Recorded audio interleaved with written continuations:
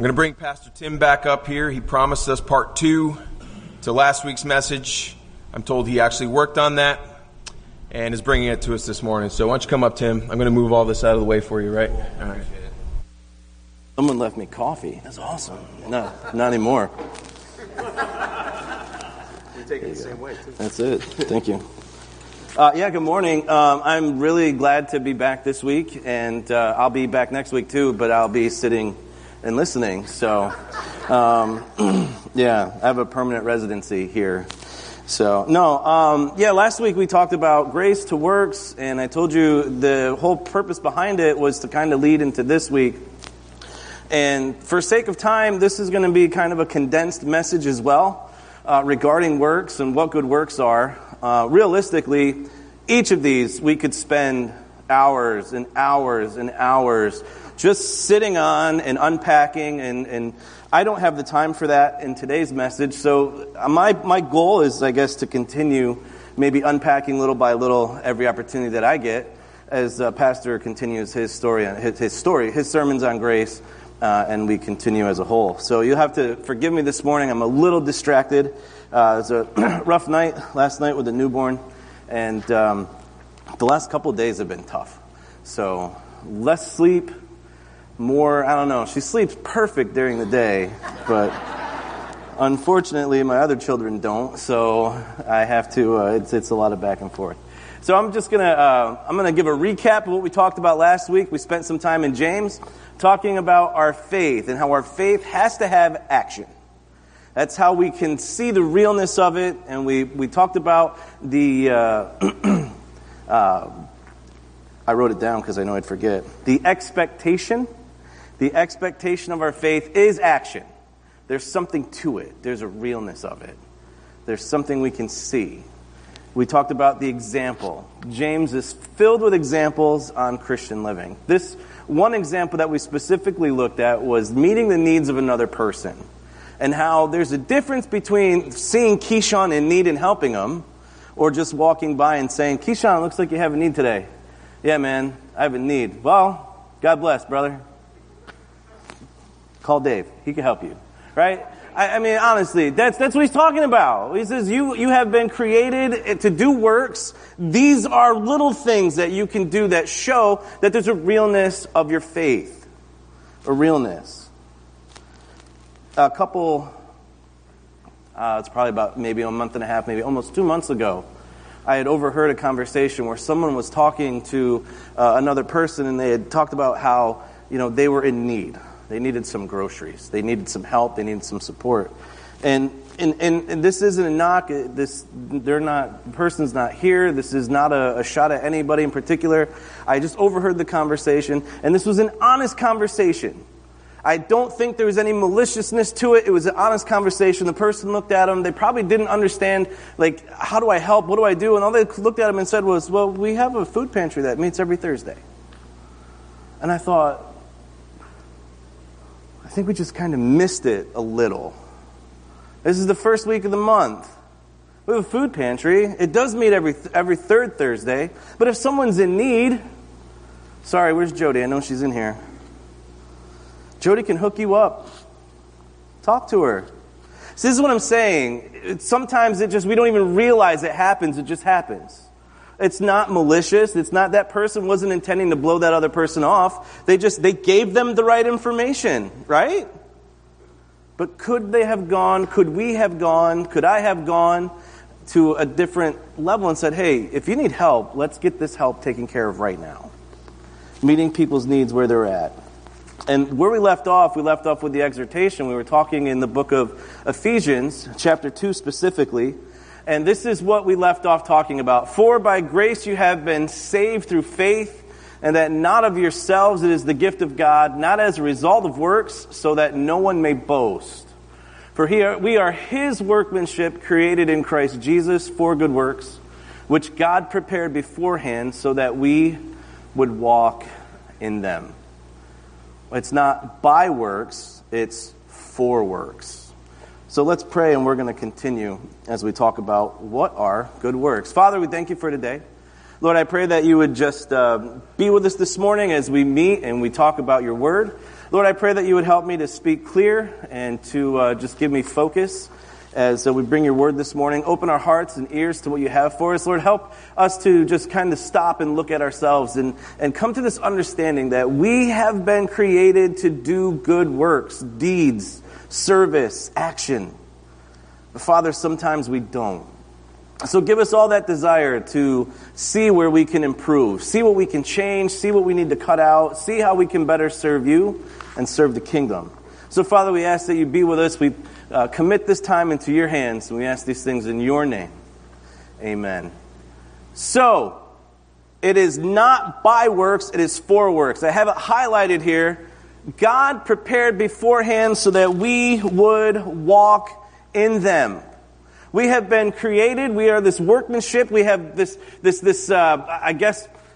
lifestyle that God has given us. And this is what Paul says, to walk in them. This is a walk. This is a way to walk. This is to follow a planned pattern. If you've gone, who likes to hike? Do people like to hike in here? I don't hike a lot.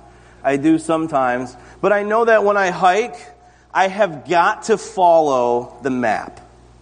So when I go to a trail, the first thing I do is, where is the information where I can find the trail so I know where I'm going? The last time I went hiking, I went with a friend, and he was like, dude, I hike here all the time. It's no big deal. And I'm like, maybe not for you, but for me, who's going to be like 5 minutes into it going, how long have we been in the woods? Like, all these trees look the same. Where are we going? What do you mean it's just over here? How do you know? There is a planned path. And just like we wouldn't just get up and walk into the woods and be like, yeah, I think today I'm just going to hike for 6 hours and then find my way back. We want to know where we're going. We want to know the purpose to it. We want to know the plan. We want to know what markers to look for. We want to know what signs to look for. We want to know, hey, there's danger on this side of the path, so we got to stay over here. We want to know all that stuff. At least I do, because truth be told, I don't like hiking. I don't. It's like extreme walking. I don't know. It's just like, you know what I'm saying? It is. I know people are like, this guy. No, hey, listen. It's all right. It's all right. So this morning, I'm going to be honest with you. I've kind of not stolen. I've taken something called the Heidelberg Catechism. You've heard Pastor John refer to it. And we're going to start here. This is going to be the building blocks, and the foundation for our message today. We're going to take a look at some of these things, and we're going to kind of flush it out and get a general idea of what this means. And that way, when we have more time to spend a little bit more time unpacking, we can see what each thing is on a little deeper level. But for sake of time this morning, there's going to be a whole lot of scripture involved. I think I have like 28 slides. I know it's like, that's a lot, man. But it's a lot of scripture. And there's a reason for that. And when we get to the end, you'll notice that there's a ... right after glory. Because there's a second part to this. So this is what it says. Here's the question. What are good works? This is question number 91. And it's a pretty cool tool. If you want to take a look at it, you can Google it, Heidelberg Catechism. You can see the different questions that it asks. And it gives a solid scriptural foundation of how to answer these. These are ways that we can improve in our relationship with God, improve in our relationship to each other, improve in our relationship to the world, because it's a foundational understanding. Can I tell you, this is something that we lack right now. Foundational understandings of what these things mean. Being across the gym, I've had a couple of years here to be in the school, and I can tell you there are generations, not just one, not just two, there are generations of children coming through our school that do not have a foundational understanding of the Scripture, that do not have a foundational understanding of what it means to be a Christian. Are they saved? I believe it. But there's no foundation. It's just kind of like we kind of wing it. We don't have to wing it. Paul told us there's a plan. Walk according to him. So this is just kind of a part of that plan. So this is what the question is. What are good works? Reasonable question. And here's his answer. Only those which are done out of true faith, conform to God's law, and are done for God's glory. On your notes, you have 3 blanks. You'll notice when the slide switches, and I got to give super awesome props to Ryan in the back. I can't tell you how awesome it is to not have to worry about a clicker. I give him the slides, I give him a copy of my sermon, and I just say, follow along. And he does, and it's awesome. Phenomenal. I can't tell you how I don't even have to think about it. I just look down, oh, that's next, and it's already up. It's great. Thank you, Ryan. I gotta give you some props for that. So the Heidelberg Catechism, what are good works? In your notes, you have 3 blanks. Done out of faith, conform to God's law, done to God's glory. There's 2 more blanks, but we'll get to those at the end. So our first one, done out of true faith. And this is simply all it means. These are works that reflect a genuine faith. A genuine faith. And here's some scripture that we're going to build on as we look through them to see what does it mean to have a genuine faith. And this is what Christ says in John chapter 15, 4 and 5. It says, abide in me and I in you, as the branch cannot bear fruit of itself unless it abides in the vine, so neither can you unless you abide in me. I am the vine, you are the branches. He who abides in me and I in him, he bears much fruit. Apart from me, you can do nothing. There is no one that Christ justifies, which means he blots out our sin record, that he doesn't place on the path to sanctification. There is no one, I'll say it again, that Christ justifies that he doesn't begin to sanctify. Part of the problem is sanctification requires our involvement. It requires us to kind of put our hands to the plow, if you will, to do some work. Whether it's actual work in the church, in the community, in the world, in our families, or actual work on the inside, cleaning up some stuff, making it appropriate to be called the temple of the living God. It requires work. Jesus says, if you want to do this, if you are going to be a part of this, here's the evidence. You abide in me. Growing up as a kid, there was my dad used to have these grapevines all over the back of the house. I had no idea why. It's just something he liked. You couldn't eat them. They were about the size of like a blueberry. They were incredibly sour. All we really did with them is we threw them at each other. That's all we did.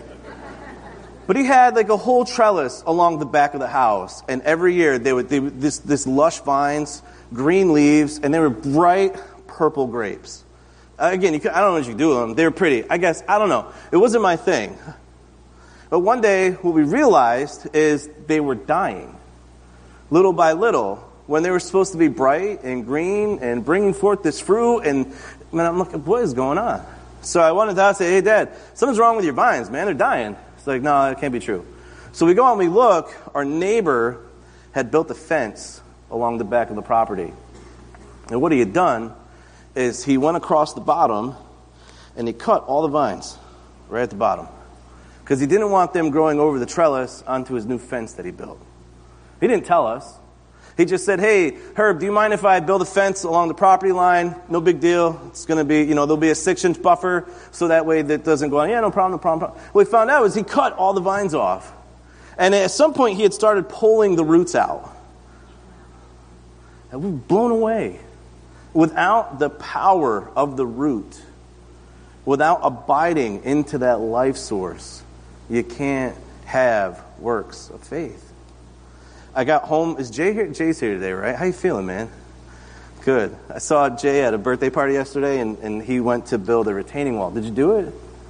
Yeah. I don't blame you. I went home, and I intended to kind of relax and do nothing. I told him, I'd love to help you, but I have to sit in my air-conditioned house and hold my newborn. Like, I had to do that.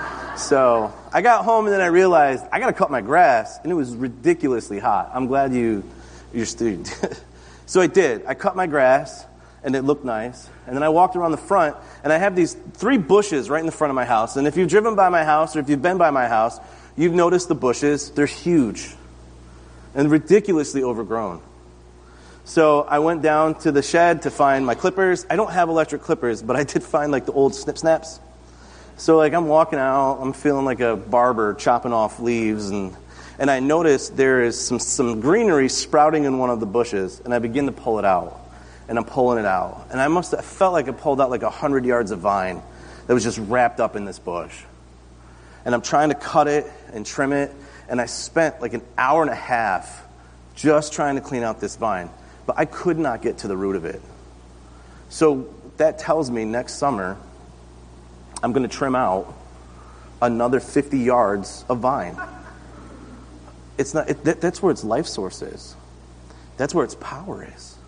And if we are going to be the branch, we can't bear fruit unless we abide in the vine, unless we are abiding in Christ.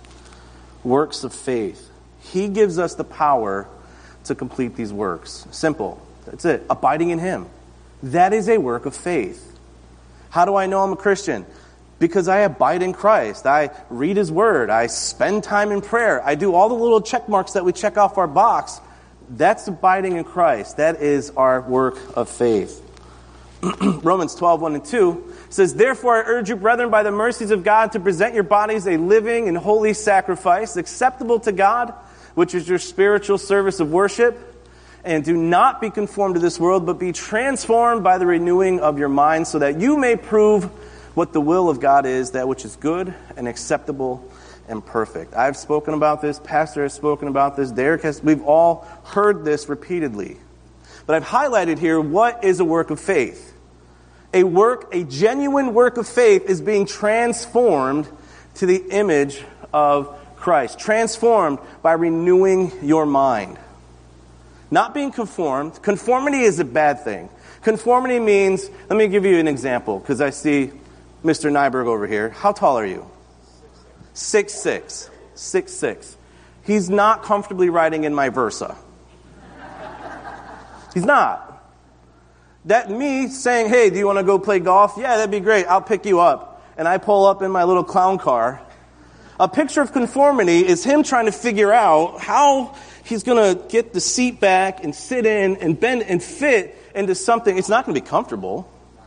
It's not going to work.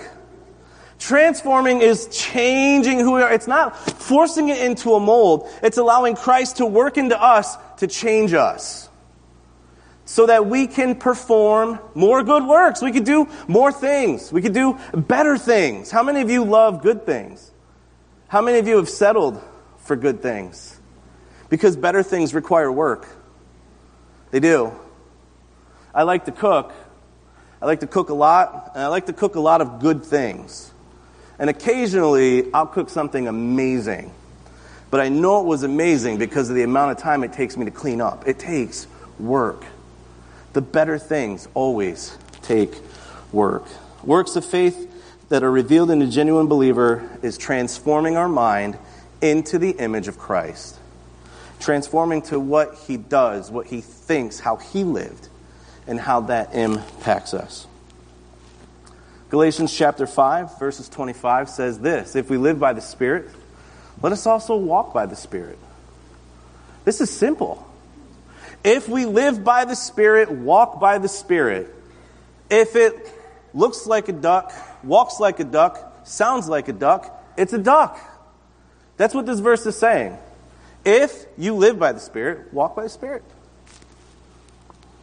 There is evidence of the fruits of the Spirit, right? Galatians, if you scan back a couple of verses, love, joy, peace, all those fun things that we love to hear and talk about. That's evidence of a Spirit-filled life. It's not just there. We did the permeating thing where we poured the water on Ben, and he's not here today. I had another example for him to do. It didn't involve water this time. I'm still going to use them because everybody knows Ben, and it fits perfectly.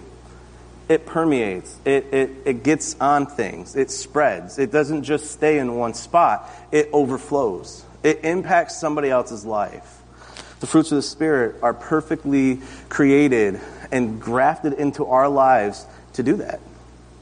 Works of faith, true faith, abiding in Christ,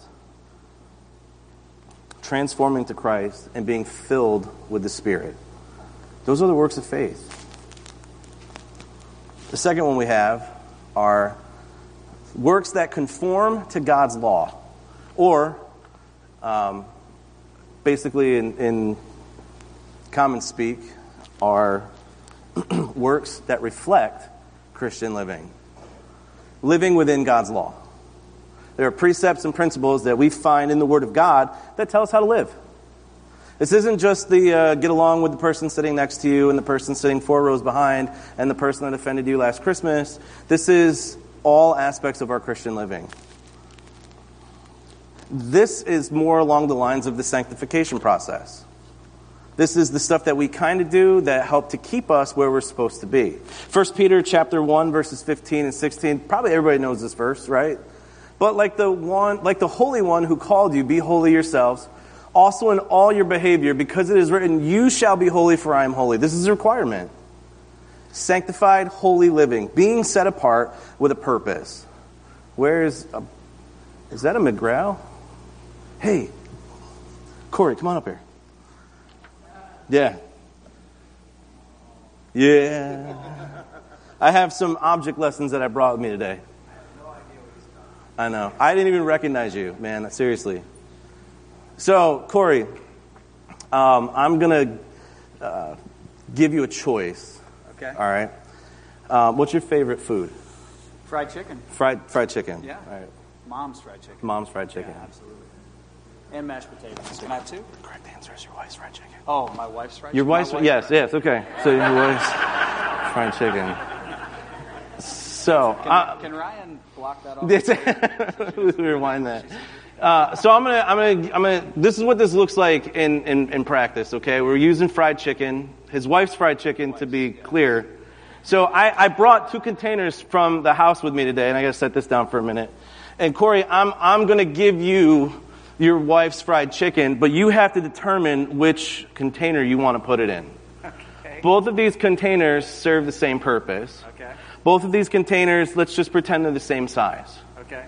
Both of these containers will hold the fried chicken. Okay. Which one would you like to use? Probably the clean one. Why? Well, this looks kind of gross. I wouldn't don't know if open you it. guys can see that back there. Yeah. Yeah, this does look really gross. This had, and I knew, thank you can sit down. Thank you. I knew I had some messages coming up, and this was the direction I was planning on going with it. So about 2 weeks ago, I had beef and broccoli that I made at home, and I put it in this container. And I have let this container purposely kind of sit out. And you don't have to pass it around, but so you guys, there's stuff in it. This container was set apart for a purpose. It had beef and broccoli in it. It was delicious. But Corey doesn't want his fried chicken in this. Why? It's dirty. Is it dirty on the outside? It looks real good on the outside. We're not going to take the lid off because I'm telling you, I will probably throw this out because if I bring this home, my wife is going to be like, can you stop using my Tupperware for sermon lessons? No, we would want this one. We want this container. It's clean on the inside. It serves its purpose, and it serves its purpose well. Is this container going to remain to be clean all the time? No, because if I put fried chicken in it, it's going to have fried chicken in it. And if it gets soiled and messed up, what do I have to do? I got to clean it out. I got to wash it up. I got to take care of it. This is an example. We're not going to be perfect all the time. We're going to mess up. Our vessels are going to be dirty. We can choose to sit with a dirty vessel, or we can be like God. We can take the time to clean up and to do what we're supposed to do with it.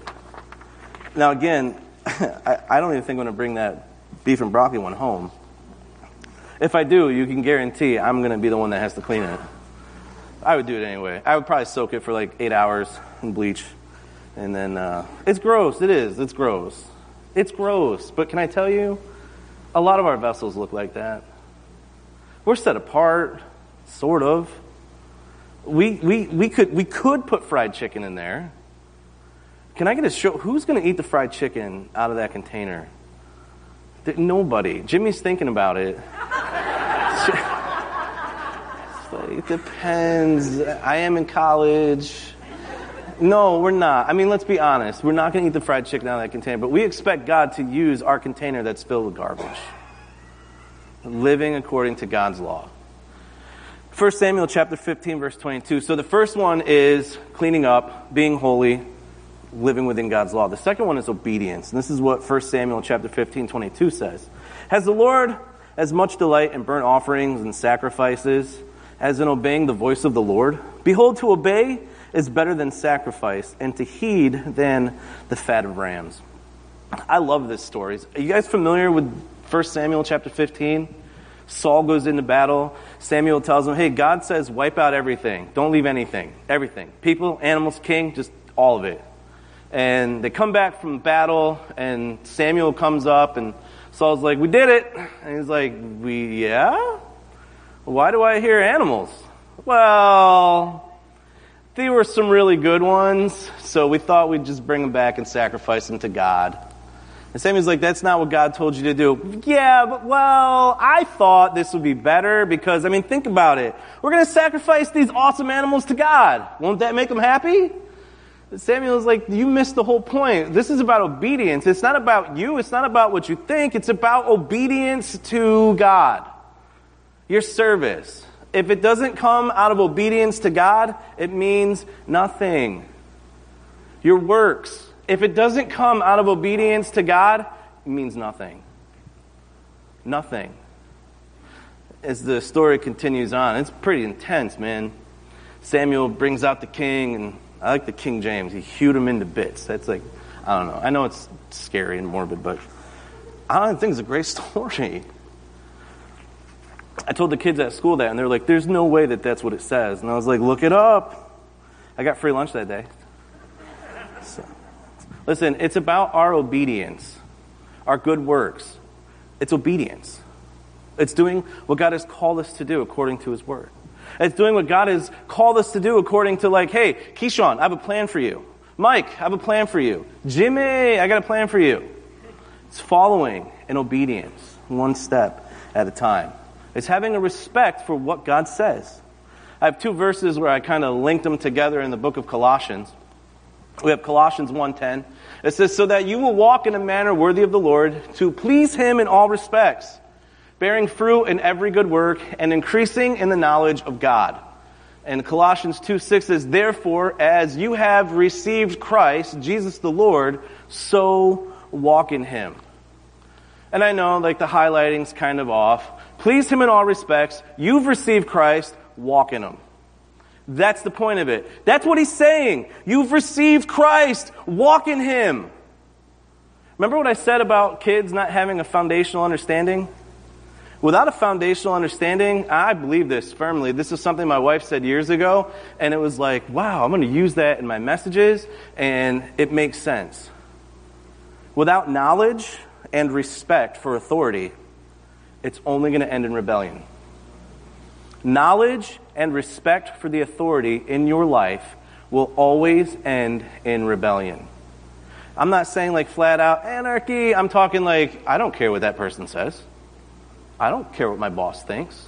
I don't care what my parents think. I don't care what my wife thinks. I use my wife because, can I tell you something? My wife is an authority in my life. She doesn't rule and run the house, but she's an authority. When she looks at me and says, hey, you're being a knucklehead, I can go, well, thankfully, I'm the head of the household. I don't have to listen to you. No, I would be moving in with Mike or Jay or someone. Probably not. But you get what I'm saying, right? We have authority. Without a knowledge and a respect for the rule giver, for the authority, it's going to end in rebellion. Why do we have kids that are out of their mind, out of control? They don't know who God is. They have no example in their life leading them to the right relationship and the right attitude of God. They have no understanding. He's just a guy that wants me to be miserable and never have any fun, and he's all about rules, and it's miserable being a Christian. Meh. How do I know that? Because every time I go into church, everybody looks so angry, and they just stare at each other, and they're doing this, and it's just hypocrites. It's just that. That's all they focus on. That's all they get. But they don't understand. There is so much love and power and empowerment that Christ gives us to enjoy life. Anybody in here read C.S. Lewis? I like C.S. Lewis. There's I don't know if it's an essay, I can't remember what writing it's in, but he likens our relationship with God to him taking his dog for a walk. And he talks about he takes his dog for a walk, and if you guys have dogs that are not leash trained, what happens? It's what? They'll take off if they're not on the leash, but even if they're on the leash, what do they try to do? They pull you everywhere. They want to go sniff the fire hydrant. They want to sniff the cat. They want to sniff the tree. They want to pee on this. And you're just like, I just want to go for a walk. We have the same idea. I want my dog to enjoy the walk. I want to enjoy the walk. I want to get there with him. But I know my dog's a knucklehead, so I keep it on a leash to protect it from itself. But if the dog is willing to walk with me step by step, when I had my German Shepherd, it was tough. Trying to train this thing to walk on a leash. It did not enjoy my wife taking it for a walk. Probably because my wife is tiny and the dog was not. The dog was over 100 pounds. I mean, it was just this big, massive animal. And it would just drag her down the street. And I'm not taking that dog for a walk ever again. I'm like, well, you kind of have to because I got to go to work. But when I would take it for a walk, Remy'd come, Remy'd sit, get the leash. She wouldn't even get excited. She'd just come over and sit right down. Click the leash on. We walk to the door. We get to the door. I didn't say anything. She sat right down. Open the door up. I go out first. She'd follow me out. We'd walk up and down the block, around the corner, everywhere, side by side. If I stopped, she would stop. She loved it. I mean, you could see it on her face. She just, like, super stoked to be out going for a walk. It was way better when we were both on the same page. The leash isn't to stop her from having a good time. God's rules is not a leash stopping us from having a good time. It's God saying, hey, listen, there are some amazing things that you are going to enjoy in life. Young people, listen to me.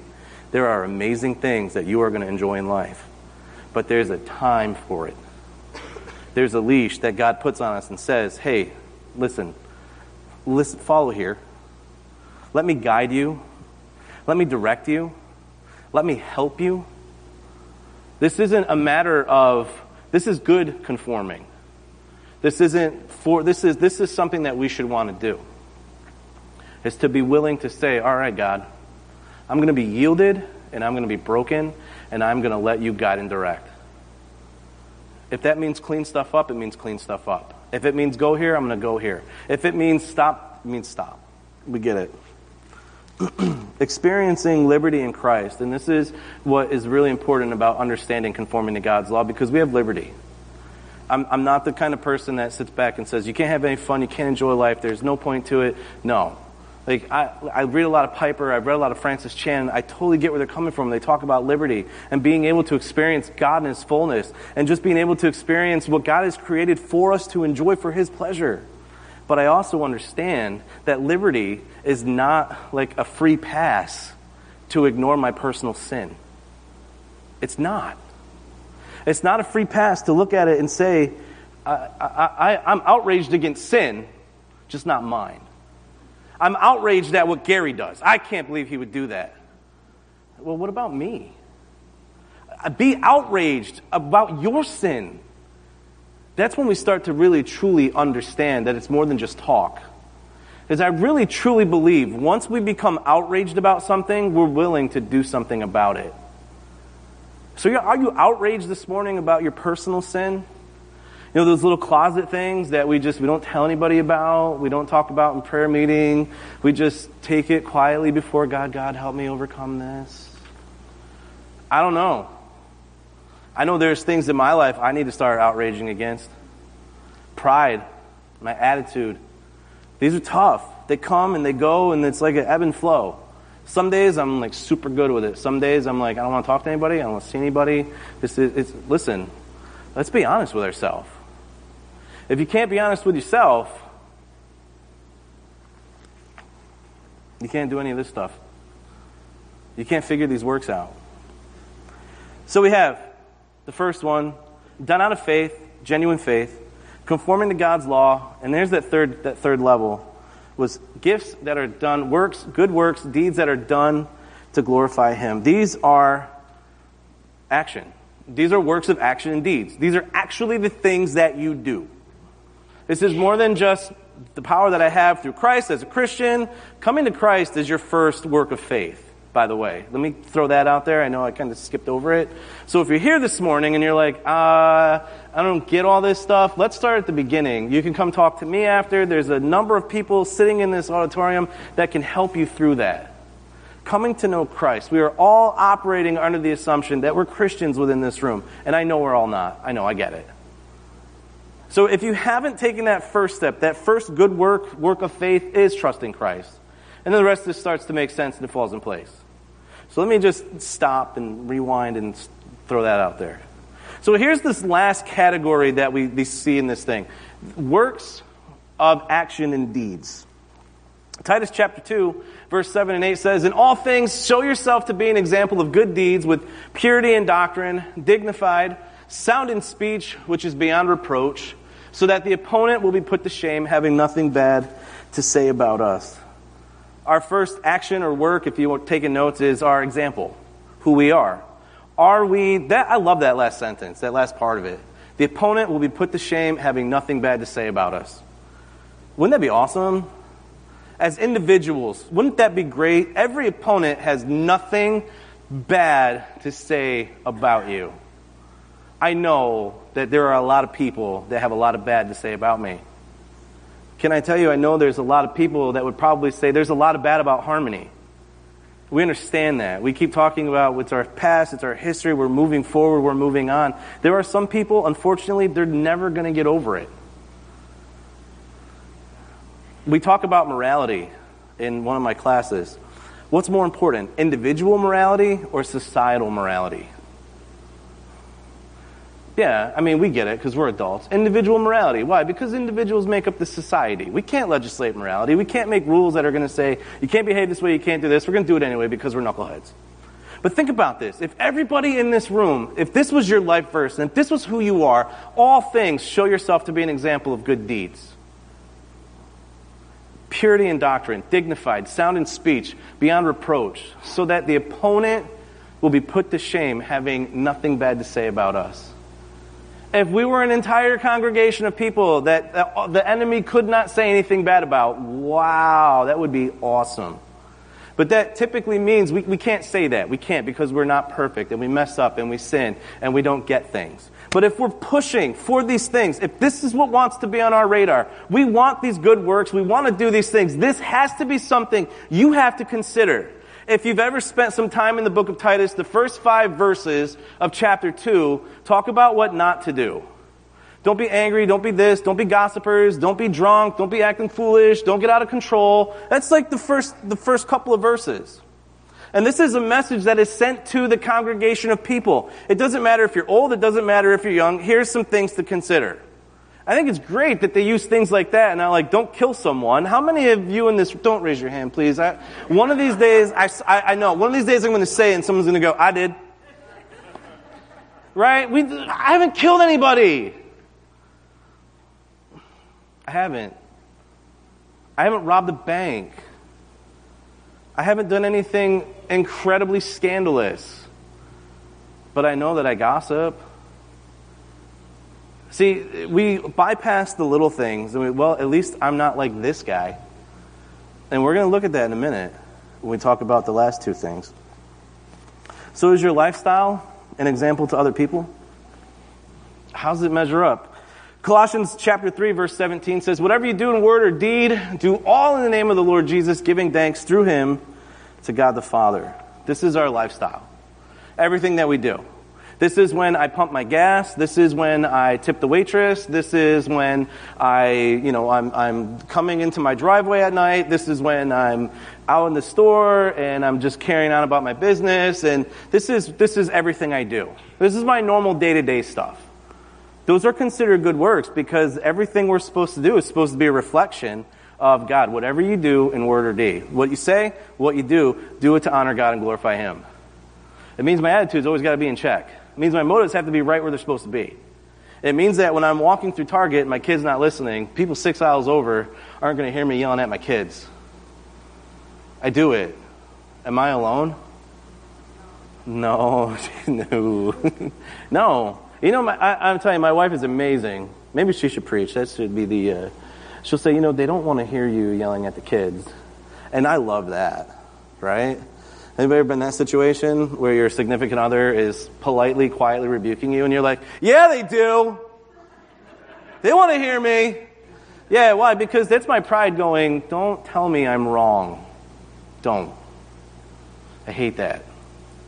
What I hate more about it is I hate that that's my reaction. And again, I told you, there's things, listen, my pride, if I could get that under control, I don't know. Maybe that's, It's like I tell you, there's a reason why I don't work out. All right? So with this personality and these stunning good looks, if I was in shape, I'd be in a lot of trouble. No, I'm kidding. Here's a joke. It's all right. My wife rolls her eyes too. It's totally fine. Our life is an offering to God. Micah 6:8. Everybody knows this verse, right? Micah 6:8. He has told you, O man, what is good and what does the Lord require of you? But to do justice, to love kindness, and to walk humbly with God. These are works of action. Do justice, love kindness, walk humbly. Do justice. I speak for those who can't speak. I intervene for those who are innocent. I get involved in things like orphanages and poverty and big ticket things like sex trafficking. And, when I talk about this in school, I say the same thing. Listen, we got a whole bunch of crazy things going on in society that a lot of Christians are going, I don't want to get involved in that. This is not my thing. Like, I haven't been called to protest. I haven't been called to, no, you have been called to do justice, love kindness, and to walk humbly with God. These are your actions. These are your deeds. So when I stand up in front of my class, and I look at a class that's mixed with ethnicities, and I say, listen, guys, it's important to stand up for the person standing next to you. It's important to try to understand and get an understanding of what they're experiencing and what you're going through. Because as a Christian, as someone who is called to take on, they're looking out for them and taking care of them, means I have to do these things. That I have to be able and willing to stand in the gap when someone's being persecuted or mistreated, taken advantage of. That's justice. I'm called to love kindness, to love mercy, to always respond with love. I'm called to let that keep me in a position to where when I look at God and go, man, I don't deserve what you've given me. I don't deserve the opportunity to abide in you. I don't deserve the opportunity to be a part of this vine that is growing this beautiful, amazing fruit. But I'm here. And because I'm here, I want to do these things as well. James chapter 1, verse 27. Most of us know this verse. Pure and undefiled religion in the sight of our God and Father is this: visit the orphans and widows in their distress, and to keep oneself unstained by the world. It's just a piggyback on Micah 6:8. We think, all my religious duty is showing up to church. Nope, sorry, you're wrong. All I have to do is read my Bible and pray. Nope, sorry, you're wrong. You have a responsibility to look out for other people, right? We would agree with that. Remember Jesus talks about this when he talks about the sheep and the goats? Talked about that last week. We're not going to rehash it. The sheep did what they were supposed to. The goats didn't. They took care of the sick people. They took care of the poor. They visited people in jail. They met people's needs. When? When they saw it, they did it. That's what we got to do. And here, again, these are just kind of snapshots. But here's one of the last ones we'll talk about with our works, our actions. Matthew chapter 28, verse 19. Go, therefore, and make disciples of all nations, baptizing them in the name of the Father and the Son and the Holy Spirit, teaching them to observe all that I commanded you, and lo, I am with you always. Listen, our actions, our good works, are leading people to Christ. That's why all this stuff is in place.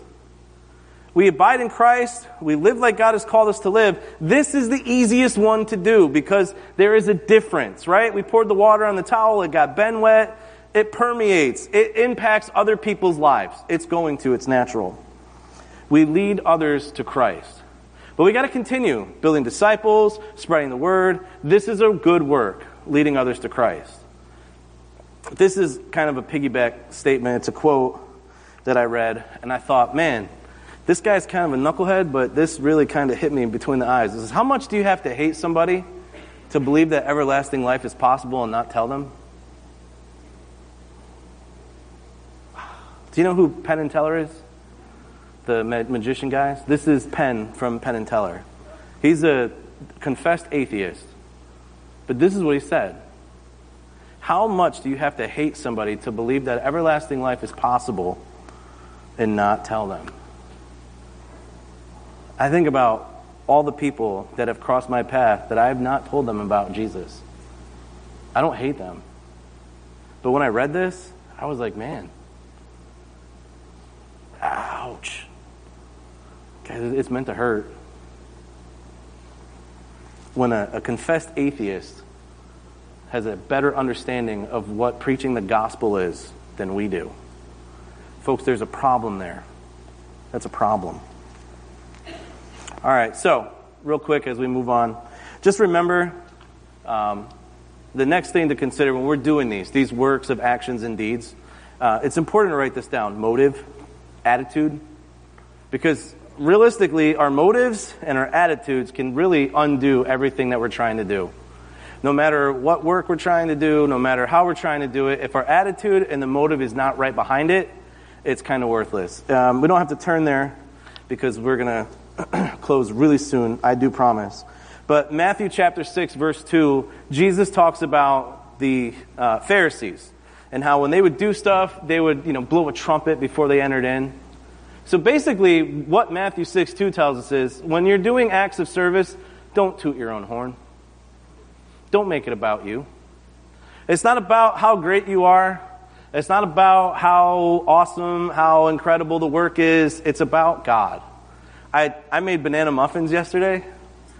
Toot toot, right? Yeah, I did. I wrote that on my face. Like, not to blow my own horn, but hashtag toot toot. Like, I don't bake, honestly. I can cook, I can barbecue, I can smoke. I mean, everything. I can't bake. I've never been able to do it. And these things turned out perfect. And my kids ate them. That's how I knew that they were good, because my kids ate them. My kids don't turn baked goods down. They turn mine down, but they ate them. Like, we do this with our own works. I went to church. Hashtag blessed. Like, it's not what it's about. It's not. 1 Thessalonians chapter 2, verse 4 says, to please God, and this is my paraphrase. You write this down, you can read them later. Paul encourages us to please God and not people, because God knows our motives.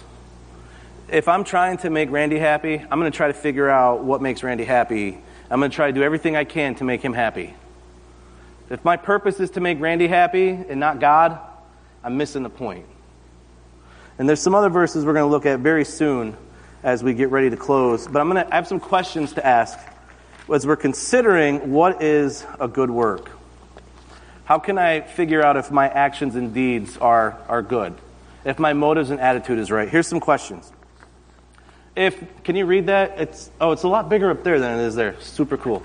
How do I know if this is stuff that I'm doing, if I'm doing it right? 1, if no one knew, would you still do it? If no one knew that you were in the back plunging a toilet, would you still do it? Am I doing this because it makes me feel good? Because at some point, something's not going to feel good about it. I'm tired. Nobody likes me. I'm being taken for granted. If I was never shown any gratitude by others, would I continue doing this? It's a really good question. If I was mistreated for what I do, would I stop? Am I doing this for the praise of others? If others criticize me, would I stop? And how am I judging my success? Am I comparing it with other people, or am I comparing it with God's faithfulness during service? I think sometimes I get really frustrated, and I'd say to my wife, I'm like, it'd be great to see more, fruit, more results sometimes. And she goes, Noah preached for a whole lot of years and no one ever got saved.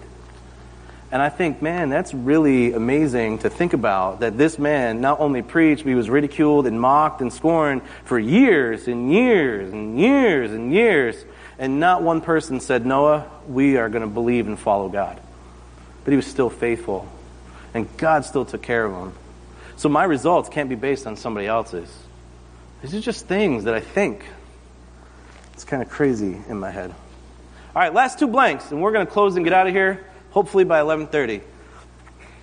So, works. They're done in faith, according to God's law, living for God's law, done to glorify Him. So there's 2 things that works are not.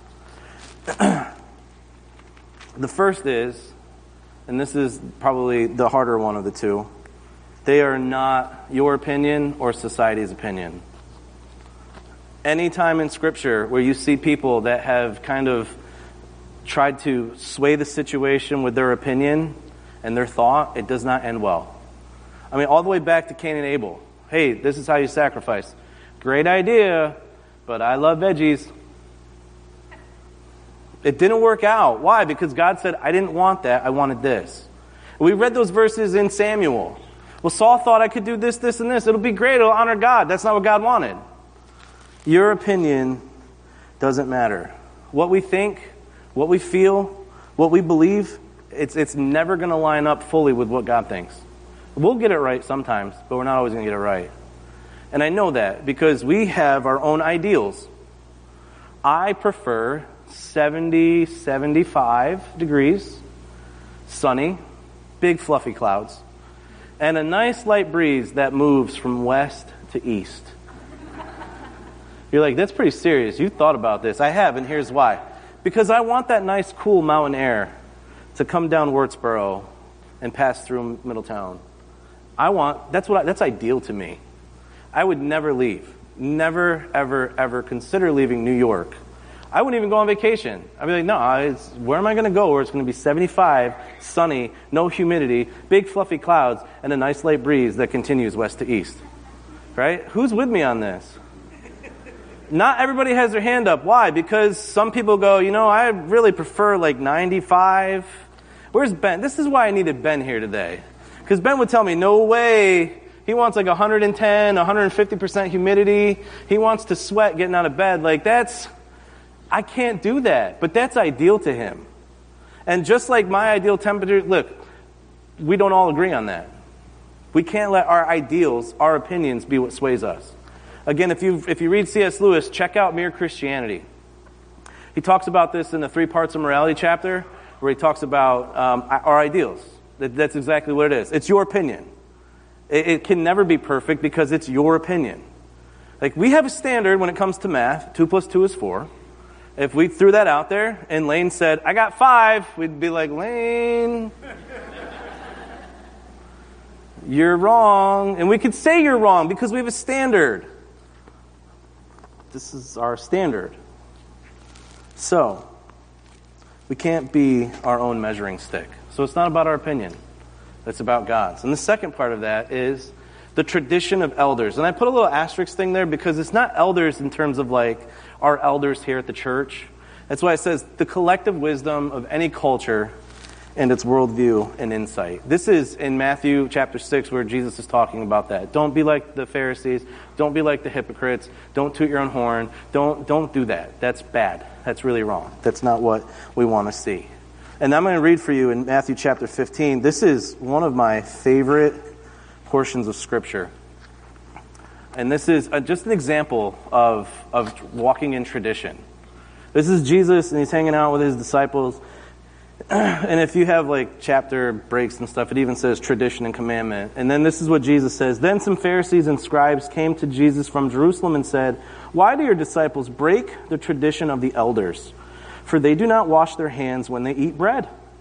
And he answered and said to them, why do you yourselves transgress the commandment of God for the sake of your tradition? For God said, honor your father and mother, and he who speaks evil of father or mother is to be put to death.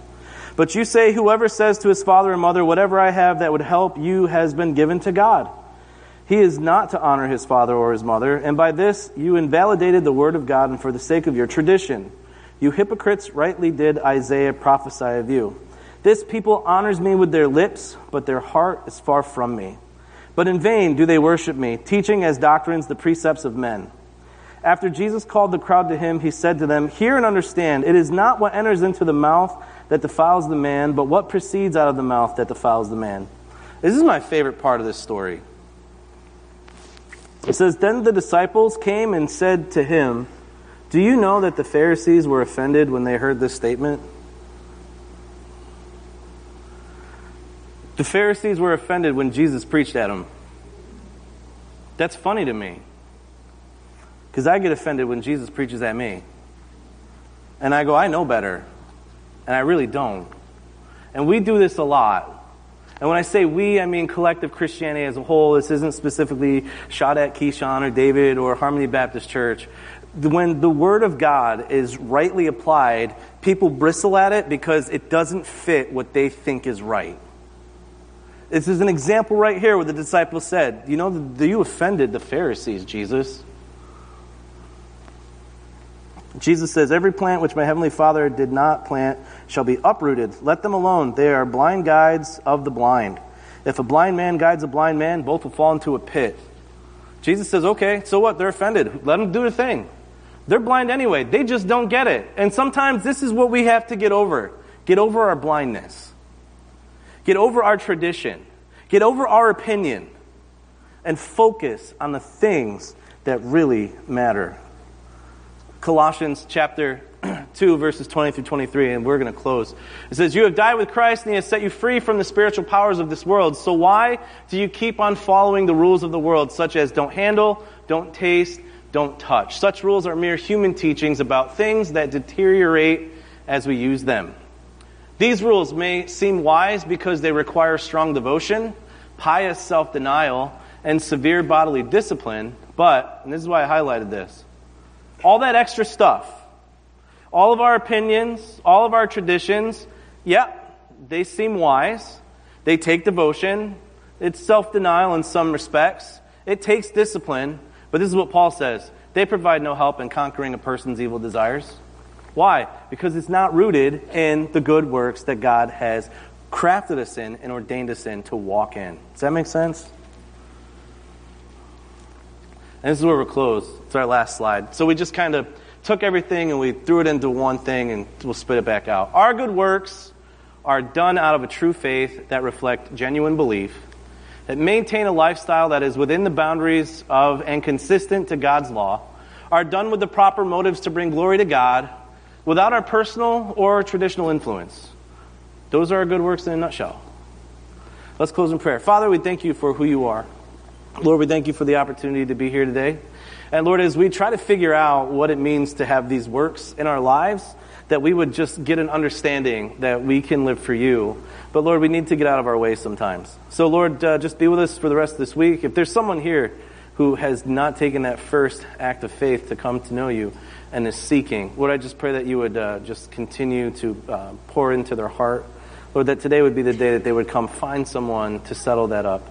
So, Lord, we ask you that you help us to measure our good works according to what you call them and what they are in your eyes. So we commit this time into your hands. Amen. All right. Thank you. Have a great day.